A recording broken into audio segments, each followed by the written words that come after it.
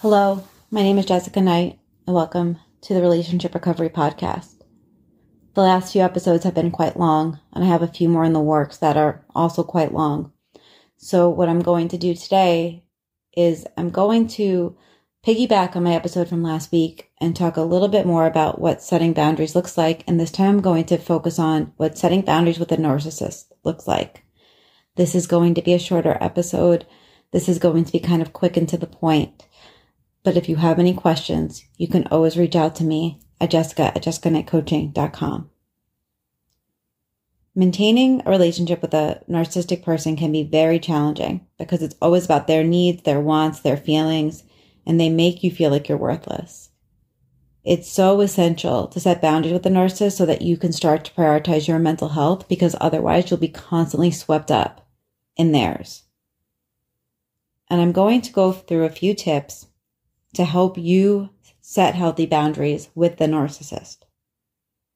Number one, and this is the hardest one, stop explaining and defending yourself. Narcissists love to put you on the defense, and they will attack you and push your buttons. But when you notice yourself getting defensive, stop and take a deep breath and remind yourself that you haven't done anything wrong.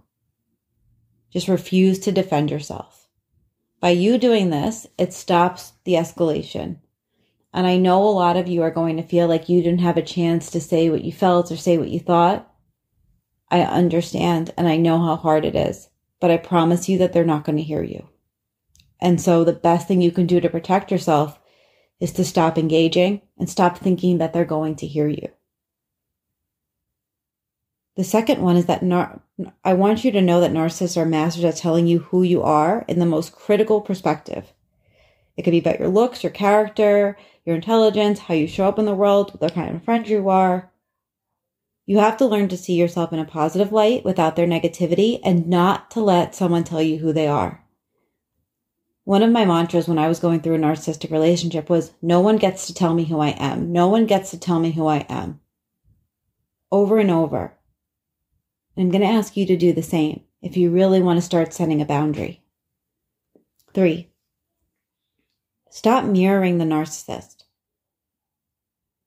What that means is start noticing that the abuser in your life brings out the worst qualities in you. Because we mirror each other. And so when the narcissist projects certain traits onto you, you tend to probably internalize them and to think that they're yours. That works in reverse too. So the narcissist is constantly projecting their feelings onto you, and you're starting to believe that that's who you are. Stop.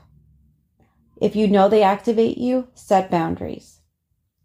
Like, I'm not talking about this. I'm not engaging in this. Listen to the podcast I did last week of how to set the boundary and how to hold yourself to it.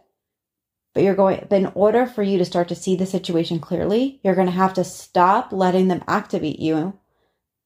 And you're also going to have to start to believe that they're just projecting their bullshit onto you. It's their shame. And that's such a larger thing to unpack. But we have to save that for another episode because it is so deep. And 4, when the narcissist gives you the silent treatment, stop making efforts to communicate with them. This is the time to do something for yourself. They're doing that to make you feel guilty, to make you feel bad for probably saying how you felt or standing up for yourself. Call a friend, read a book, go for a walk, listen to a podcast, do something for yourself. Don't try and get them to talk to you. It's just a game. Because narcissists lack empathy and they have such a strong sense of entitlement that they just exploit you. Boundaries are something that get in the way of their goals.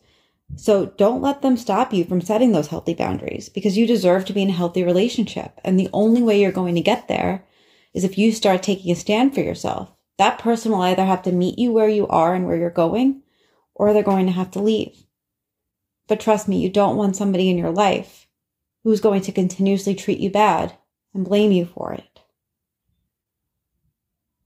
And so if you're having trouble setting boundaries, something you can do is you can download these canned responses that I created. I'll put the link in the show notes. They're also available on my Instagram using the link in my bio if you follow Jessica Knight Coaching or Emotional Abuse Coach.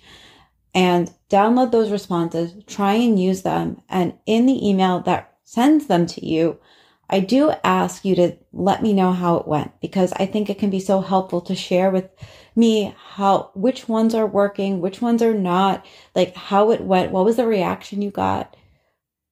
Because those are all responses that I've had to use in my relationships with narcissists, and it's probably the only thing that helped me set the boundary. And so I hope that this was helpful for you. And if you need any more support, you can find me at jessicaknightcoaching.com. You can email me at jessica@jessicaknightcoaching.com. And I will see you next week.